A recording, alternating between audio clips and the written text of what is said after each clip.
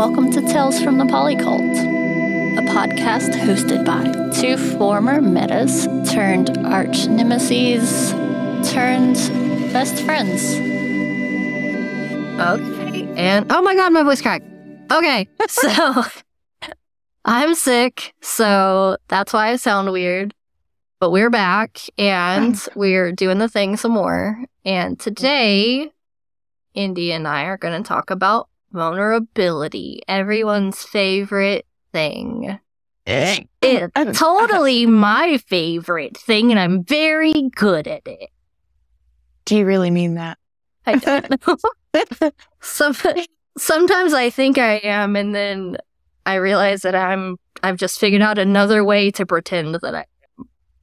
I don't like vulnerability. It's scary, but I feel like I've gotten better at it. Yeah, same, but still dumb. But yeah, so we've both been binging a ton of Brené Brown content because that's the only person you should learn vulnerability from, in my opinion. And we have thought, probably. Few of them. See, I thought it was interesting because I was like, when you said we were going to talk about this, I was thinking like, I hate vulnerability. It makes me very uncomfortable. But then I was thinking about it and I realized that part of the reason that it makes me uncomfortable is that I was like, I guess, stupidly vulnerable most of my life. I had this magical way of somehow always finding myself like making choices in my life that were like stupidly vulnerable, like moving across the United States or not all the way across, but like 700 miles away to be with a partner. Yeah. And making all these risks and I've done that multiple times, and I've realized that maybe I was too vulnerable, and I'm not really sure why I was some might call it brave, but I call it stupid. I think maybe the thing that was naive. Like, right. Not, because I don't know if I would even qualify that as being... Okay, so I think what we're going to talk about is, like, emotional vulnerability, more so. And that might have been more, like, physically vulnerable, because you can be in a whole-ass relationship with somebody and never be emotionally vulnerable with them, right? Like, right. But the core issue in relationships is whether or not you're being emotionally vulnerable. And we're never really taught how to do that, I don't think, because there's not a lot of good language around in the... And that is the part that I am very bad at. Because, like one of my partners moved 1,500 miles, and it took us a very long time to figure out how to be emotionally vulnerable with each other. Yeah. But we had that in common.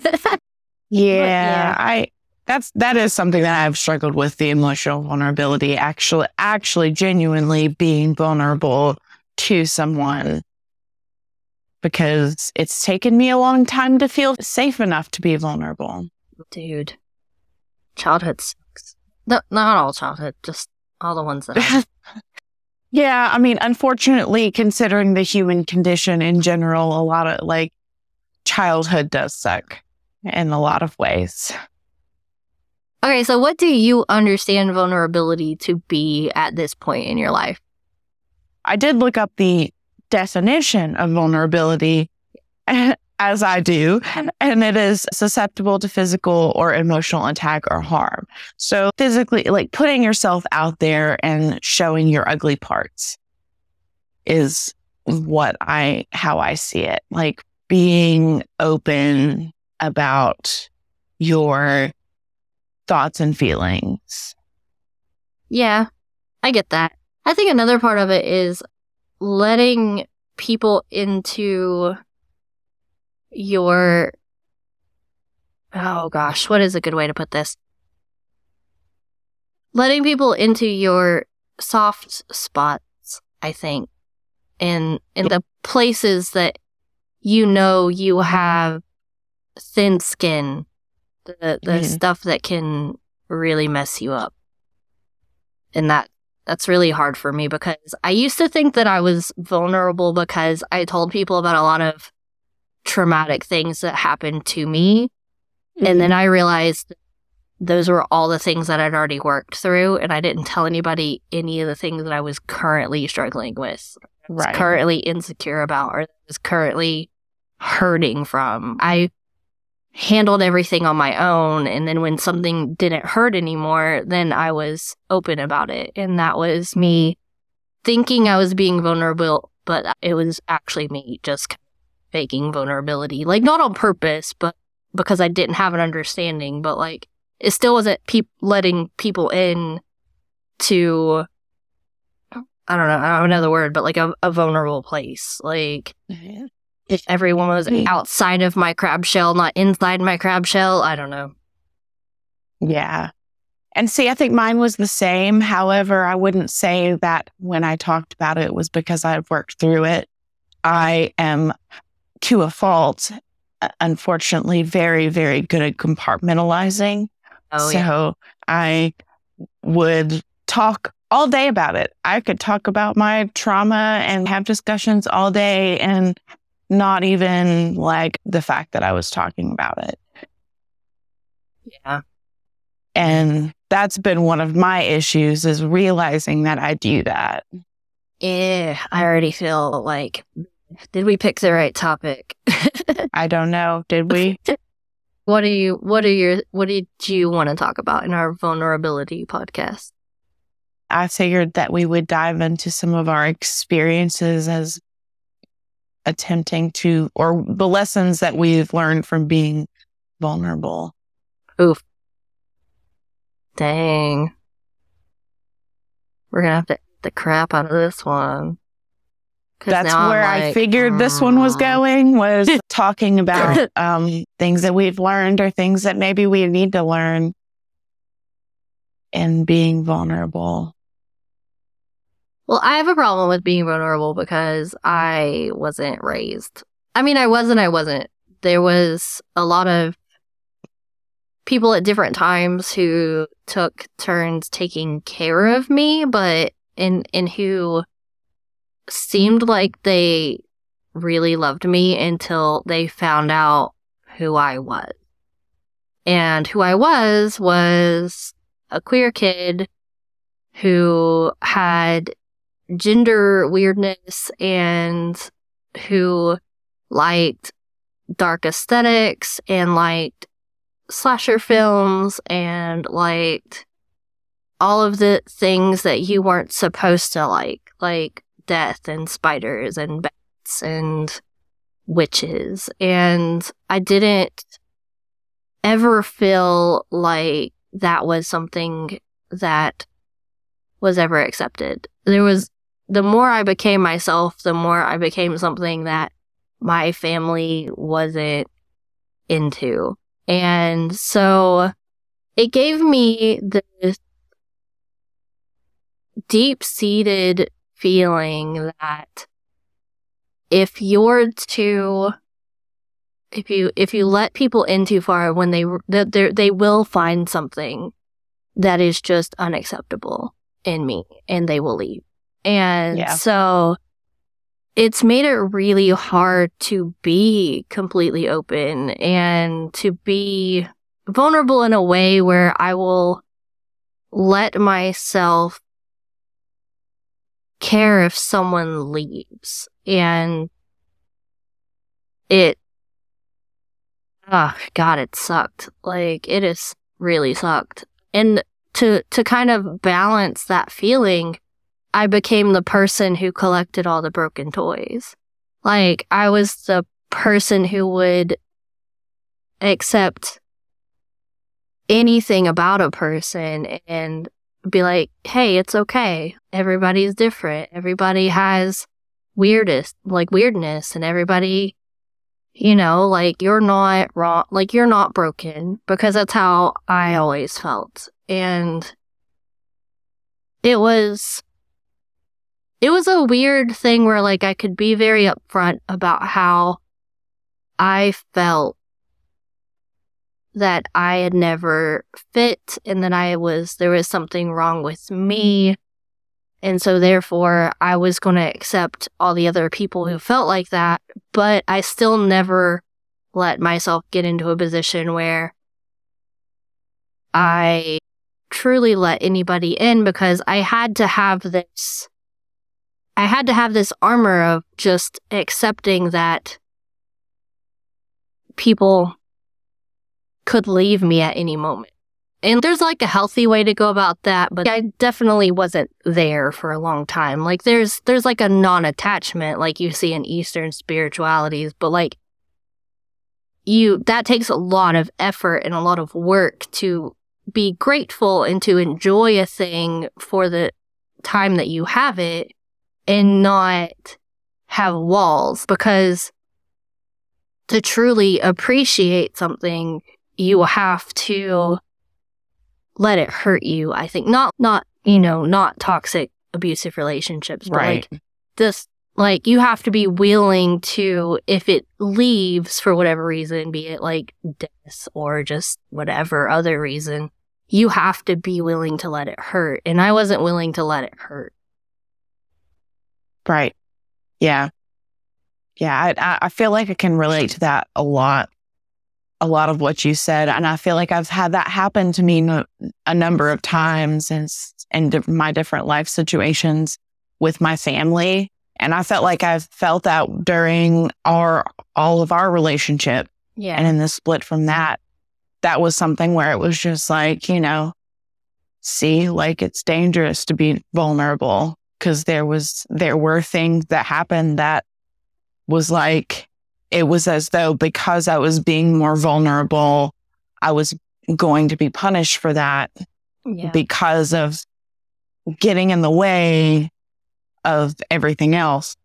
But yeah, that was something that I've struggled with for a long time, as well as the not really knowing when that shoe's going to drop. Yeah. Like not really knowing what it is that's going to do it for that person, that's going to make them walk away or have enough of whatever it is that I'm not giving or that I'm not being or that I'm struggling with. And then it's going to be like, well, see, like I didn't even show all of my nasty parts, and they're already like gone. So yeah, for sure. But on the upside, I think that one of the best vulnerable things that the both of us did was give each other a chance to explain ourselves once, that situation resolved itself. That took a lot on both sides. Yeah. And that's one of the good parts about vulnerability that I've seen that has made it worth it for me, is that there are those occasions where people are going to walk away, and that, that's fine. But then there are those situations where they come back and you can work through those things, and those bonds become stronger because of those trials. And it's part of what makes us human. And I was watching a YouTube video about this earlier, and part of what we need as humans is connection. Yeah. And that is part of connection, is connecting with those parts that you might have more shame connected to. Mm-hmm. And it's still really important. So yes, shame is a big, I think that vulnerability, obviously, because Brene has been studying it forever. Brene Brown, TED Talk, Netflix special, multiple book fame, has been talking for years about how like shame and vulnerability are inexplicably tied.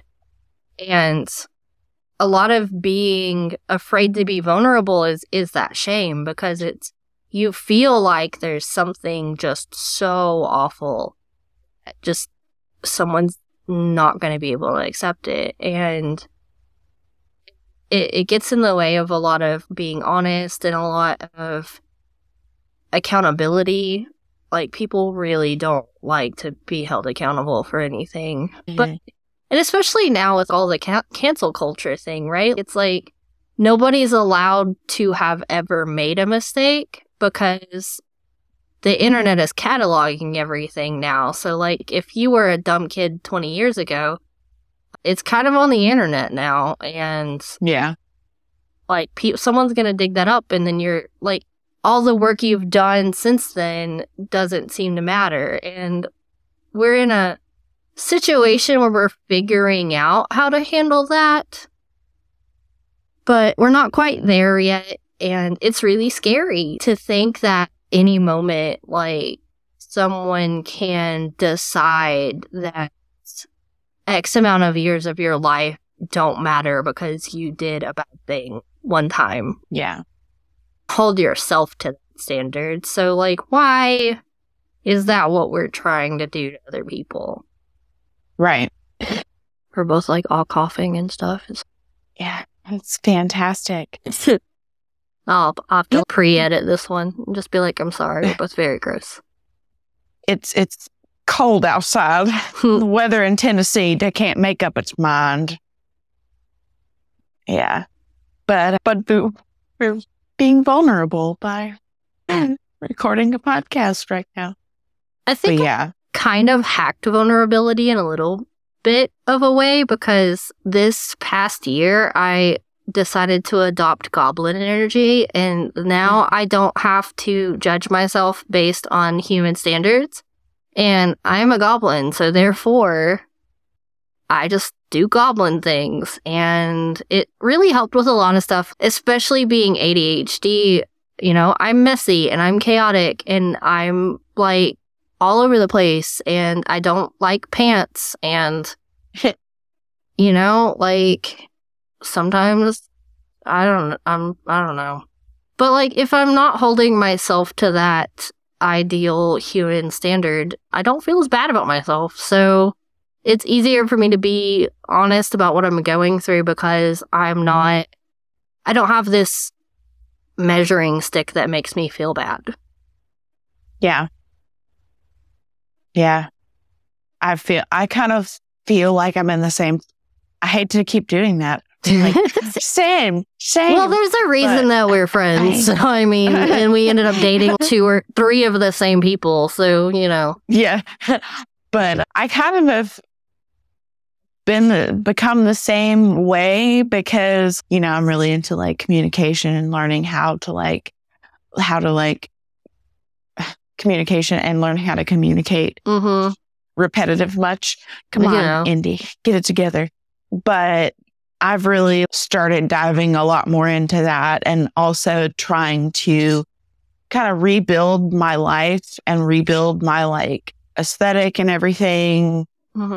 And for me, that has required some vulnerability, because I've had to really let go of a lot of the ideals that I put myself in. Because that's something that Brene Brown goes into, is, like, what women are expected to be. And I realized that I've still had a lot of those standards on myself, and, like, learning to have that, like, self-love and just embracing what I truly enjoy, what I truly like to wear, what I truly like to express myself as, is just not part of the standard. And embracing that has been kind of a interesting new project, because, you know, like, shaving the sides of my head and all that, you know, it's just been kind of,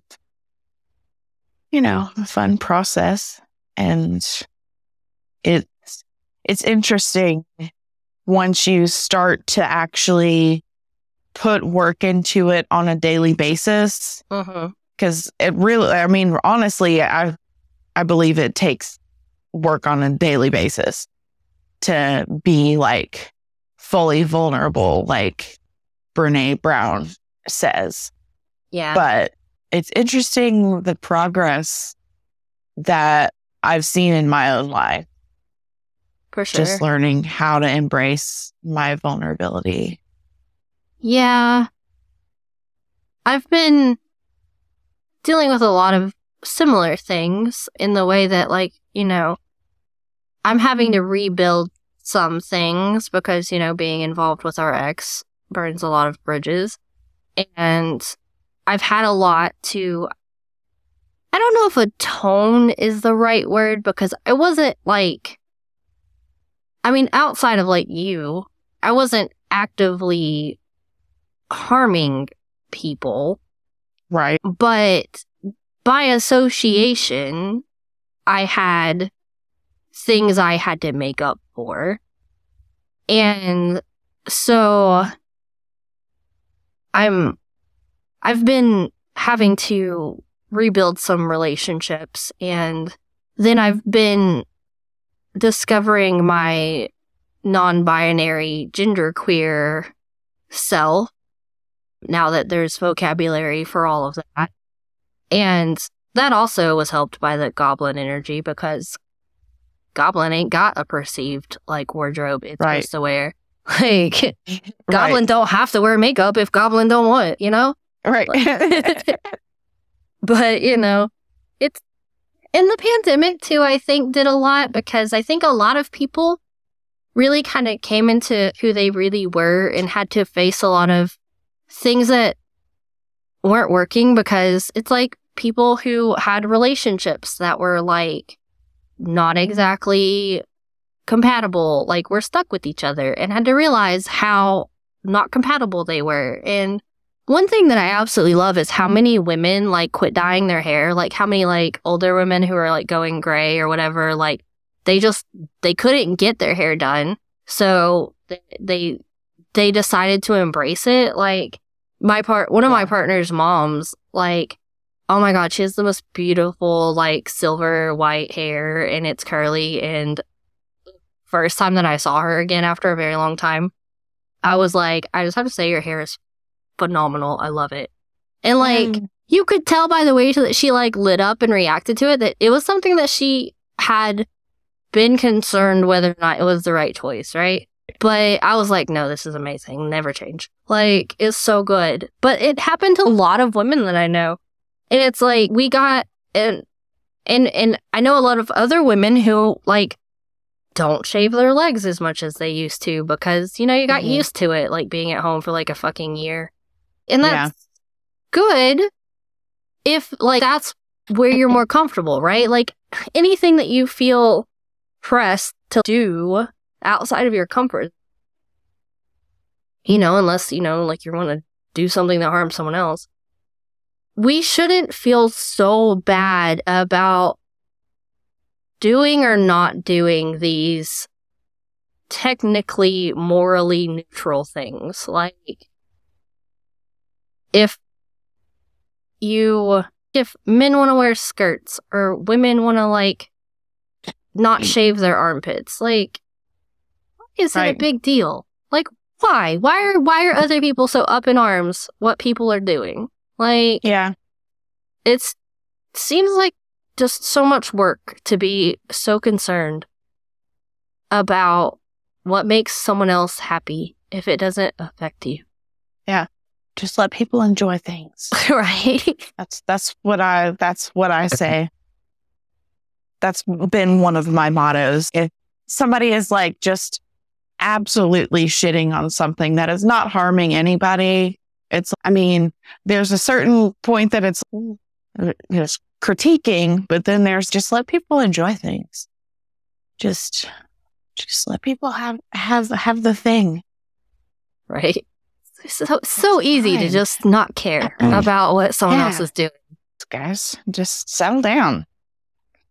My God. It's a mess. But yeah. So what are your thoughts on being able to have like authentic connection if you're not vulnerable? Well, I mean, I don't think that you can really. If you're, I mean, I'm like trying to think about it. I think I broke her. Like, well, you had a look on your face. Like, really? No, And I was just like, I mean, according to what I've read about Brene Brown, you really like can't have fully authentic connection without vulnerability to some degree. Yeah. Like, I mean, I don't think that you have to be like 100% like vulnerable with everybody all the time. Right. Yeah. I don't think you have to be like 100% vulnerable with a person all of the time. But I think that a good portion of your relationship or your interaction needs to involve being vulnerable or being not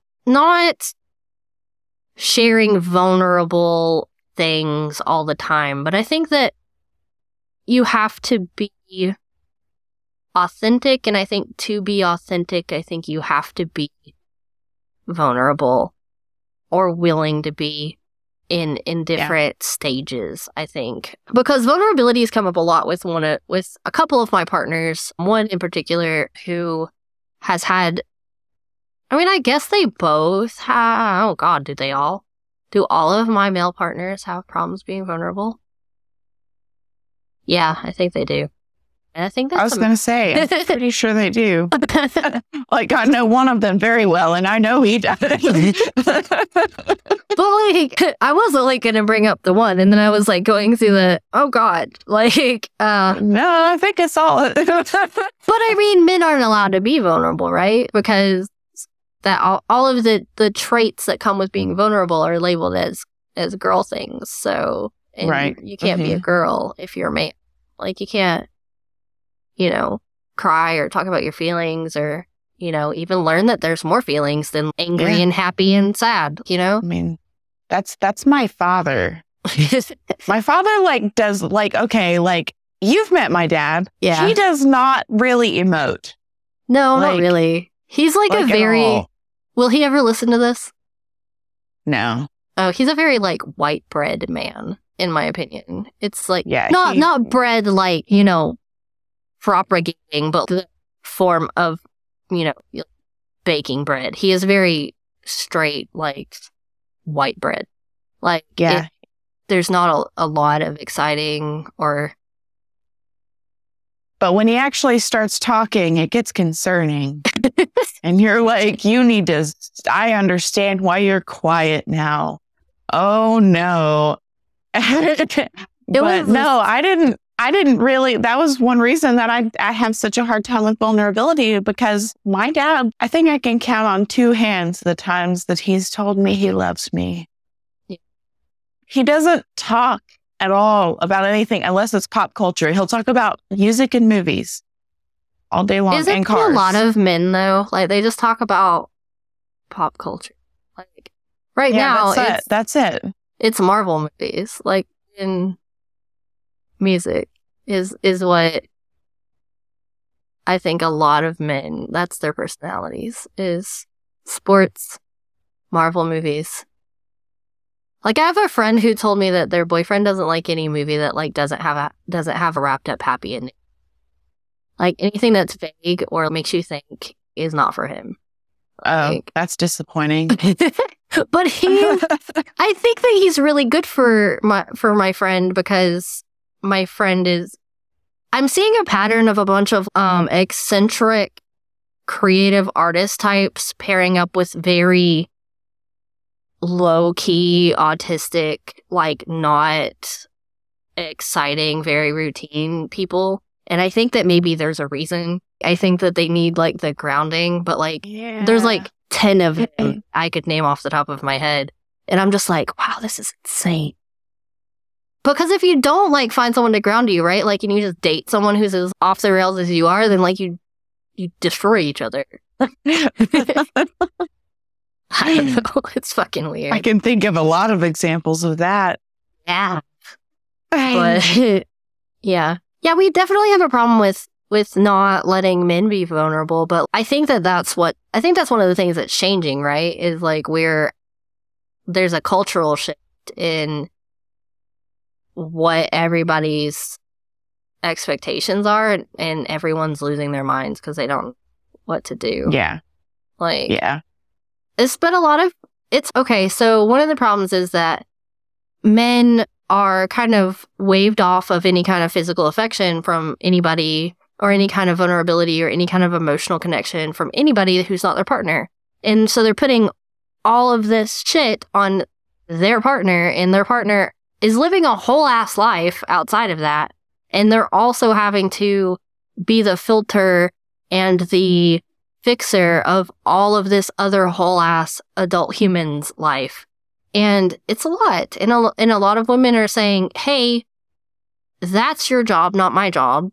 So maybe you could work on it. And they're mad because they were told that that was their partner's job in some ways. And two, they have no idea where to start.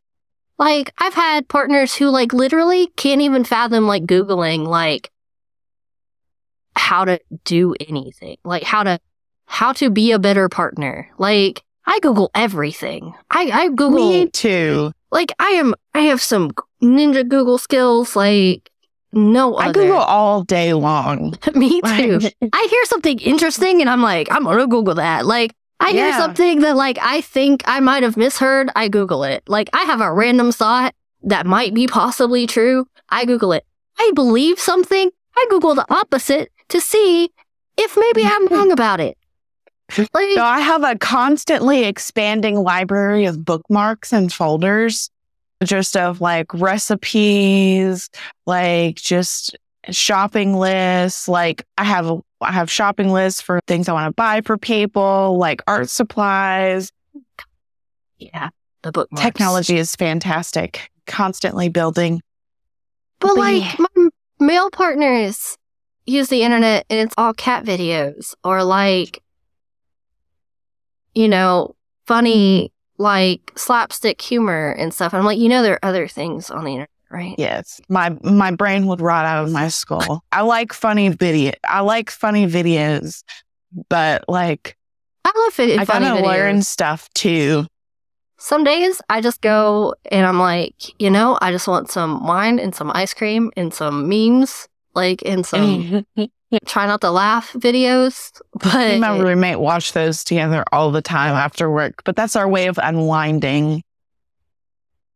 But yeah, it is. No, I have really good male partners, but the culture and society in our country have done them a great disservice in making them wholly functional humans. Like, Yeah.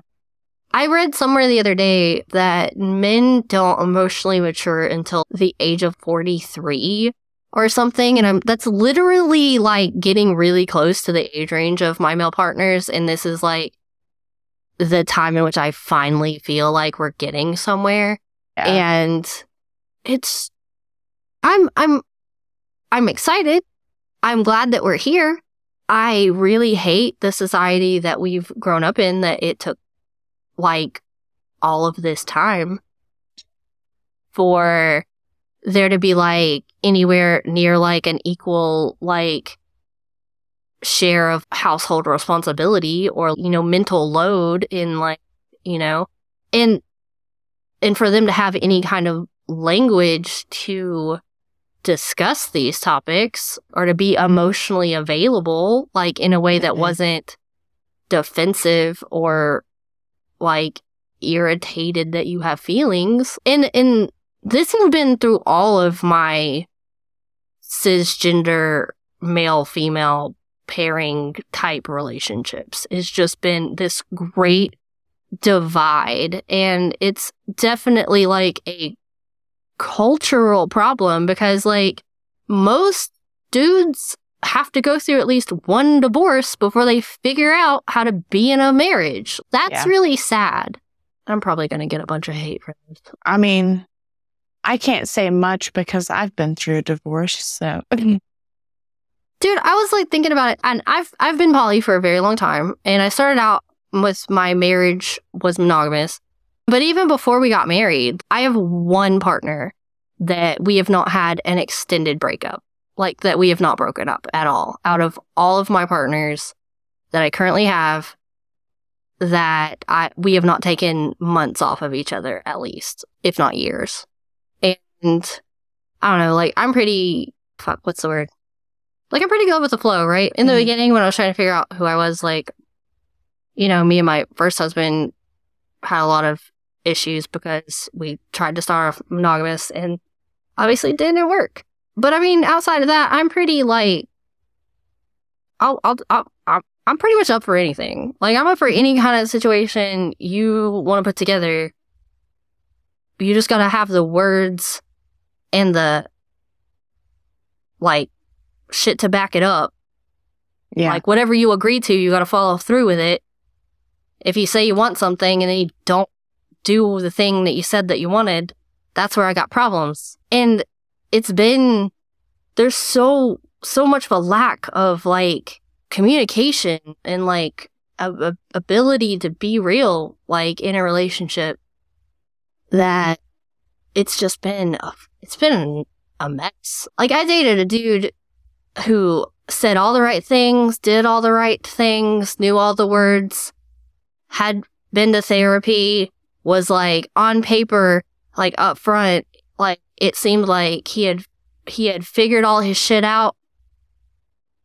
And he still was one of the most cruel relationships that I had been in, because it was all a facade. It was all just telling you what you wanted to hear. And there was, like, no follow through and no real understanding. And that messed me up almost worse than the ones who are just naive, right? Like, yeah. I was actually thinking about that this morning when I was thinking about the podcast, because, you know, I've been through a similar situation, because my partner after my divorce was like, he was a completely different person than what he, like, showed me in the beginning. And he literally looked me in the face and told me that he had said what he had to say to get me away from my ex-husband. that's so fucked up. He literally looked me in the eye and told me that. And the fact that people like that exist is absolutely terrifying. And that's what makes it so hard to be vulnerable, because you have no idea. I was literally, how old was I? 28? Yeah. 28 when that happened. And I literally thought that this person was, like, the person that was going to be, like, my rock, which was my first mistake. I had codependency problems, and that's a whole other episode. But I really, like, he painted himself to be, because I was in a very vulnerable place. He saw what I needed, and he knew exactly what to make himself look like in order to get what he wanted from me. I still to this day have no idea what he was, like, getting out of it. Yeah. Because it's not like he didn't already have a situation. But, you know, that's what makes being vulnerable so freaking terrifying, because people like that are out there. Yeah. They will do that on purpose. Yeah, I've actually ran across a bunch of, like, advice videos and stuff that advise women to just not tell anyone what your ex has done, or not tell anybody what you're trying to heal from, because that gives them a layout to tell you exactly what you need to hear, and to know exactly what you will let somebody get away with, because and I'm like, I don't want to be that cynical, right? Like, I don't want to be like, oh, I've got to keep everybody at arm's length because I can't tell them what I'm dealing with because they'll just use it against me. But, like, you got to kind of balance it, right? Like, I think Brene was talking about how it's not like an all at once thing. It's like, I'm going to be a little bit vulnerable, and then I'm going to trust you based on what you do with that. And then I'll be a little bit more vulnerable. And ideally the other person is a little vulnerable with you. And it's a thing that just very slowly builds on top of each other. Like the marbles. Yeah. But dude, it is so hard. Yeah. Yeah, I intentionally don't have those drama conversations until like we've been around each other like a good while and they specifically ask. Just because I just don't like that. None of that matters to me right now. If you want to know about it, we can talk about it. But like, I'm very careful with that kind of stuff. I think a lot of it is just to like do your work, right? Do your own work and be happy with yourself and be happy spending time with yourself so that you're not constantly seeking someone to fill those painful places, right? Like you need to love yourself in those painful places and to just be okay on your own. I'm not saying that you can't date before you're like fully healed or whatever, right? But don't rush into trying to fit somebody else in there to fix those things that are aching or that feel empty. Yeah. Like date yourself. Anything that you would do for somebody else. If you would take somebody else out for dinner, or like you would cook somebody dinner, or you would buy somebody their favorite thing, do it for yourself for a while. Like, yeah, man, I love to do that. That's one of my favorite things. It's like, don't leave people an opportunity to like fill a need that like you can't do for yourself, right? Because if you're taking care of your needs, like your basic, like I need these things to feel supported, then you're not going to accept just anybody doing anything, right? Right. It's going to take actual effort to enter your life and to make you give up spending time on yourself or spending money on yourself. You know, like somebody needs to be doing better than you can do for yourself. And if you can do it for somebody else, you absolutely can do it for yourself. Like one of my brain hacks, one of my like just really stupid lessons that I had to learn was that I could treat myself like someone I loved. If I am physically, mentally, emotionally able to do it for a not me person, then I can do it for myself. It's not selfish. It is not stupid. It's not dumb. Like, I am not any less deserving than a lot of these people who turned out to not be deserving at all of my time. If I can waste time on them, I can risk wasting time on myself. Yeah, and it feels better in the end, right? I think so. Because you know you're not really wasting it because you appreciate yourself.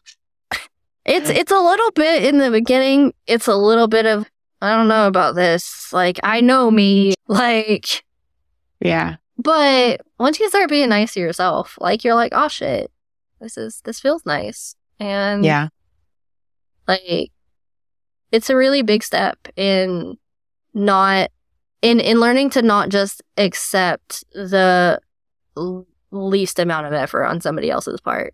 Because if I could be having a better, or even just like a just as good time on my own, probably just gonna want to be by myself.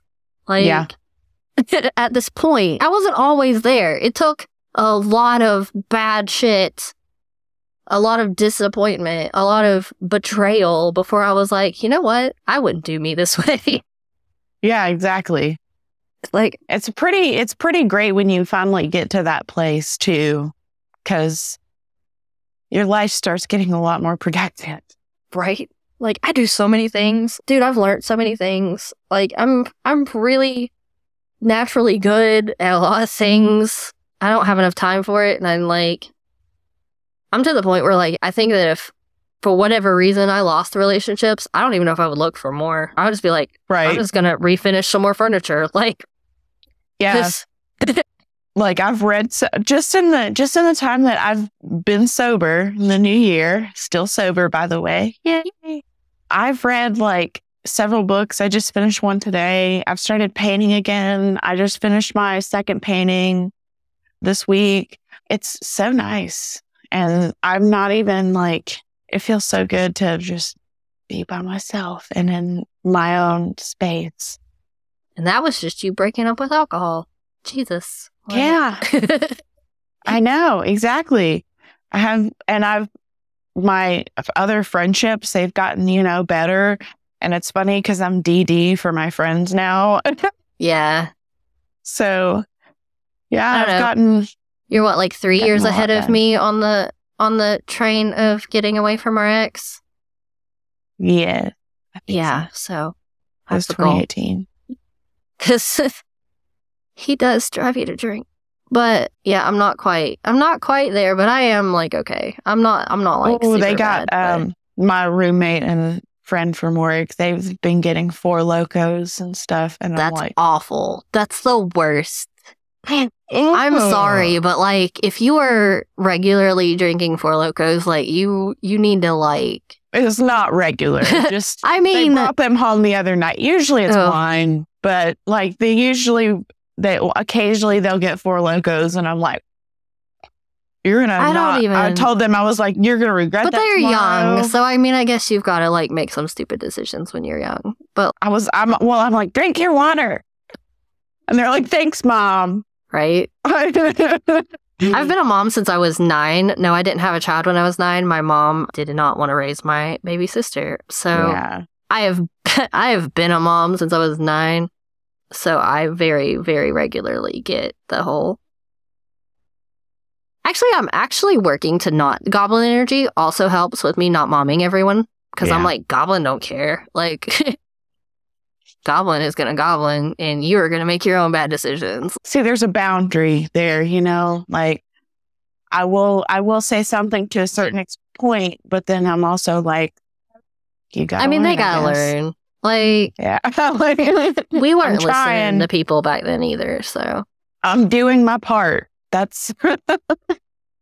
I mean, even with my kids, I'm just like, I'm not even pretending that my kids aren't going to make bad choices. I'm just like, look, let's try to limit the bad choices until you're an adult. And then, but anyway, I have the rule that like, if at any point you need an adult, call me and you will not be in trouble. Because I would rather, be there to save them from, a bad choice than for them to be too scared to get help, right?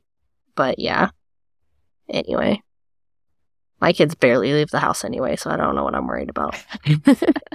But when they do start leaving the house, like, if they have to phone home, they will not be in trouble for anything that they fess up to doing.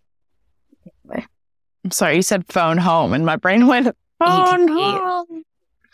I mean, they won't phone, they'll text me, but we know this, but we already know.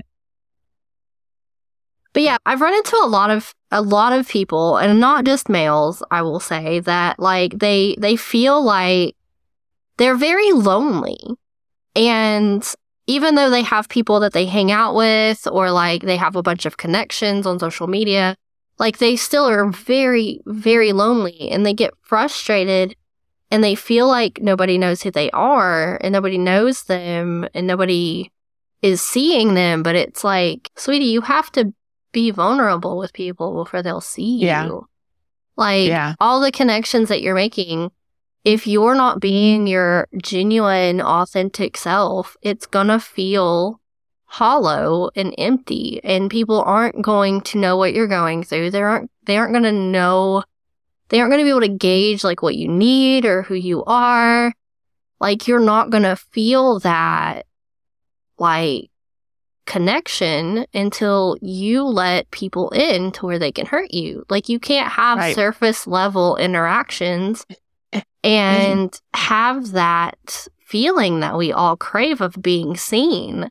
And some of them even, it's so bad to the point, I don't even think they know who they are, because they've spent so much time either being told not to be who they are, or trying to live up to somebody else's idea of who they should be, that they can't even find themselves. And it's such a hard place to be in. And depending on how long you've been there, like, trying to figure it out is so soul crushing, I think, at times. Like, Yeah. and I don't know. And it really sucks because you can't do that for anybody either, right? Like a couple of my partners, like I feel like I'm very observant, and I'm a person that it's easy to be open with. And I feel like I have a good read on who a couple of my partners are. And it's not things that they show the outside world. And it's been through like years, literal years of being around this person and little glimpses of like the little boy that's inside, you know? And I had that with our ex too, right? There's definitely a whole ass other person inside of him that he doesn't let other people see because of the shame, right? Like and the fear of vulnerability. And I loved that person. I loved that person so much. But letting people see that person meant letting people have the ability to hurt him. And he wasn't ready for that. Like, he wasn't. Yeah. And I don't know if he ever will be, but I hope so. I hope that one day somebody, hopefully himself, like, you know, reaches that and lets and fixes whatever needs to be fixed. But I'm not all seeing. I'm not all knowing. Like, my partners, I feel like I have a pretty good idea of who they are on the inside. But even if I am 100% right on my read of my partners, even if I told them what I think, who I think they are, like, it's not going to do anything because they have to see it. They have to believe it. They have to feel it. And it's so hard to do all of that work, all that shadow work, all of that internal stuff to figure out who you are and why you are and where you are. Sometimes I just so happened that it ended up being my weird special interest in trying to figure out who I was and where I was going and who everyone else was and where they were going. And it's been hard for me, and people have to get there on their own, and people have to want it. And you cannot, no matter how hard you try, you can destroy yourself trying to make somebody else want something, even if that something is good for them. And it sucks. It sucks so bad that you can't do the work for somebody else, but you really fucking can't. If you could, I would have figured out how to do it by now. Yeah. Well, that's like, it's funny you were mentioning the correlation of loneliness and vulnerability and making connection, because I just found this. Well, my friend showed me this YouTube channel. It's, I don't know how to pronounce this. Kurzgesagt. It's a weird, it's Kurzgesagt, and it's in a nutshell. And it's a bunch of these like really insightful videos. I sent you one, but there was one on loneliness that I saw. And so my roommate has been, talking about feeling like lonely. And, I'm all about learning how to fix these like little problems within you, it's part of our life journey. And so I try to like, put in a few of these little like nuggets of this might make you realize something. So I found this video and I was like, let's watch that. And it went into the fact that in order to cure loneliness, you really have to be willing to open yourself up and be vulnerable and make connections and make mistakes. Like, you have to be willing to go out there and do it if like you're going to find your way out of that lonely place, because it's what we need. It's based on survival. Yeah. Because loneliness way back in, caveman times, it if you were lonely, you were probably going to die. Yeah, it goes abandoned. Yeah, that's tied to why social pain is so, you react so violently to feeling socially betrayed or whatever, is because it's tied to that. Because if you're not accepted by like your tribe or your social group or whatever, and you're left out on your own, like historically, survival wise, that is the same as death, because you can't survive, by yourself. So we take the threat of being a social outcast as a threat to our life. And that is why we have such an emotional reaction to it. Yeah. And they talked in depth about that as well, because your body will physically react to it because, you would die. It's and that's part of like being in our modern society, is a lot of our anxiety we have to is a callback, right? Like a lot of our reactions are survival based, but our reality is not the same as it would have been. You have to tell yourself, just because Jenny doesn't like me doesn't mean I'm gonna die. Like there are other groups, like I have food, I have shelter, I have a job, like I'm gonna be all right. But it's still ingrained in us that if the group doesn't like us, it is a threat to our survival. But it's not necessarily like as true anymore. It just feels awful. So yeah, we probably can go ahead and just kind of wrap it up, because we've been recording for over an hour. Yeah. That went all right. Sorry that came out started out bumpy. I was like, vulnerability will be easy. And then I was like, oh. It's a lot. And also it's like a lot because it's like, how much? How do we talk about this? Yeah, I knew that 1X was probably going to come up. No. They'll all come up eventually. Yeah. Sorry, guys. Hate it for you. We've learned lessons from all of them. I will say I am grateful for the lessons that I've learned, because it has made me a stronger person now. Yeah. And it's helped me learn how to handle conflict a lot better. So that's a positive. Like, I don't think I have any really ill will towards any of my exes anymore. Like, I don't want to spend my life being worked up over somebody else and what somebody else is doing or what somebody else has done. I want to... Yeah.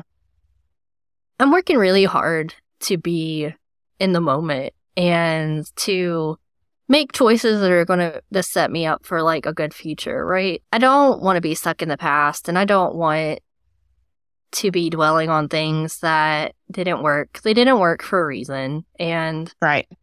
I'm the worst on giving everyone third, fifth, fourth, whatever, 15th chances. But so almost every person that I've dated, like I've dated more than once. But I'm also getting to a place where, like, when I took my last partner back, it took him 12 years, I think, to get a second chance. Like, I'm definitely being a lot more... I'm in a place where I'm not looking for anything, so it's easier to be more strategic, I guess, or selective, I guess, yeah. Like, with where I'm going to spend what I'm going to spend my time on. Right.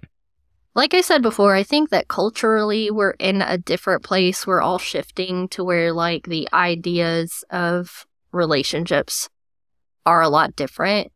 Hopefully, like, where we end up is a place where people who are raised in a masculine way are allowed to be vulnerable or encouraged to be vulnerable, but are also, like, taught how to have these tools, these emotional, like, well-being tools. And we're all coming to things on a a more even playing field, right? Like, we're all Yeah.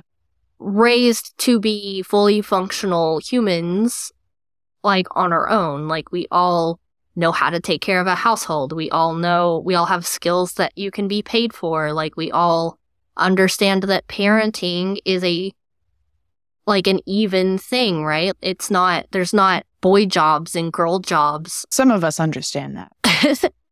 But I mean, that's what I'm hoping that we get to, right? Is like that we're all raised this way, regardless of what we're born as. We're not, because like, even if you're like a really like masculine dude, right? Like, you like fishing and hunting and football, you can also really like playing with your kids, or, you know, like holding your newborn or cooking dinner for your family. Like, you're allowed to like whatever you want.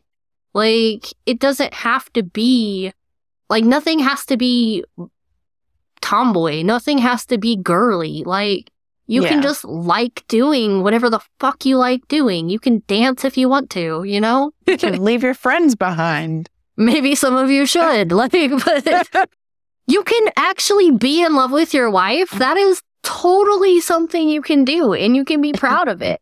And you can think that your wife is the coolest fucking person on the planet. Do you know how sad it is that it is like some men get bullied for actually liking their fucking wife? That's stupid. Does that really happen? It does, because we don't hang out with some people, some kinds of people. Like, and even in movies, like, if you don't watch stupid, like, dude movies, sorry, there are some dude movies that are really fucking cool. I like dude movies. I'm half dude. Like, I will watch the fuck out of some John Wick. Give me 17 John Wicks. I am on board. But there's movies where, like, they'll be like, oh, I gotta get home to my wife. We're doing something. And everybody's, oh, that's so lame. You're so pussy whipped. Like, blah, blah, blah. That's in the media as normal. Like, there's whole fucking sitcoms about how some lazy schlub has a hot wife, and, like, the fact that he has a fucking marriage is, like, why are people watching? Yeah. That's what. I'm sorry. I'm going to go on a rant. I don't know. Who the fuck, like, looks at that and is like, that is I know what shows you're talking about, too. And I'm like, yeah, I don't like those. My grandmother watched those, and I was like, good for you, Grandma. I mean, I'll name them. King of Queens. Fucking Everybody Loves Raymond. Those are the two I thought of. Married with Children. Like, fucking, God, even All in the Family, if you want to go back way fucking far. Like, it's just, why? Yeah, I don't know. Like, I'm not the person to ask. I don't get it either. if you know why, email us. I don't fucking know. If you have some kind of psychological study, we would love to read it. Dude, if there's just a dude who wants to explain to me why that would be the ideal, like, why do you want to spend the rest of your life, like, just absolutely hating your wife and kids, like, and being annoyed that you have to be there? Like, it doesn't look cool. Sorry, buddy. I don't know how that ties into vulnerability, but, like, it's just... It's okay. It's okay to be happy, guys. Yes, okay. It is not gay or girly to be happy and to have fun, like, and to be able to name your emotions that you actually are having, regardless of whether or not you want to put the real names on them. Like, when you have more, something that I've really and you know this about me, is I really like. When it comes to men expressing their emotions, it's so important to me. I'm so like our one of our friends that stays over all the time. He's like one of the sweetest human beings, and he just always kind of gets shit on by the girls that he like. Not saying that this group or like this person in general is like is a model of anything. But even that group of dudes that we both had to deal with, like the one who literally tried to talk about his feelings at all ever was the punching bag for everyone else. Like, why? Like, we saw it happen in fucking real life. Yeah. Yeah. I just get very soft-hearted about it because I'm just like, guy, it's okay. You can talk to me. And it's our other friend has commented. She's like, I'm so glad that like he can talk to you because he tends to like come to me about a lot of things. So, and he just doesn't ever talk. Yeah. Like at work, he's just very, very quiet and he has a ton of anxiety. Like you can tell that he has really bad anxiety. Yeah. And he's always struggling with something. So it just hurts my heart when I see them like struggle and not be able to like not feel comfortable with talking like about those feelings because I don't know. I just have a soft spot for that area because of like my own past trauma, I think is what it is. Yeah, for sure. I think we might need to like go into next episode something to do with like how to communicate your feelings effectively. Because one thing that like we don't have time to get into today, because we've already been talking for a while, is the thing where guys will be like, I can't ever talk about my feelings because then when I do, you get mad at me. And it's like, but then it ends up being that like they literally never talk about their feelings until you bring up something that you're upset about or that like you have a problem with, and then suddenly they have all these feelings they need to discuss. And like I think that's like the first roadblock that like you get into when you're trying to form better communication is dudes are fine until you're not fine. And then suddenly like they're not allowed to share their feelings. But it's like you were always allowed to share your feelings. The one time that we can't make it about your feelings is when I'm talking about my feelings. Yeah. And hey, it's not just dudes either. I have that issue with the last person that I lived with. Yeah. Yeah. I just ran into it. I don't know. I feel like it's a thing that like every girl talks about or every femme person talks about in their relationship with masc people, especially those raised masculine. But yeah, definitely, if you're raised in a situation in which no one talks about their feelings ever, like you definitely will get into those situations no matter who you are because you have no model. We can get into this more next time too, but I have been really adamant about having actual hard conversations, not like having inappropriate conversations in front of the kids, but like modeling healthy communication in front of the kids, because you can't do all of your problem solving behind closed doors or else they don't have any idea how to do that. Right. They need a framework. So, and you know, even if like we do have to take a conversation, like if an issue starts in front of the kids and we have to take it like behind closed doors for whatever reason it might be, like tempers are too hot or the topic isn't like child appropriate or whatever, like I make it a point to come back and be like, look, that got out of hand. We had to go like talk about some stuff. Like it's okay to have conflict. Like no one's perfect. What's important is that you try to work these things out. And because I was raised in a place where I didn't ever fucking know what was going on with my parents until my dad told me he was going to leave one time. And that's also fucked with my attachment issues. Yeah. But anyway, so yeah, vulnerability. It's dumb. It's a topic. It is. It is.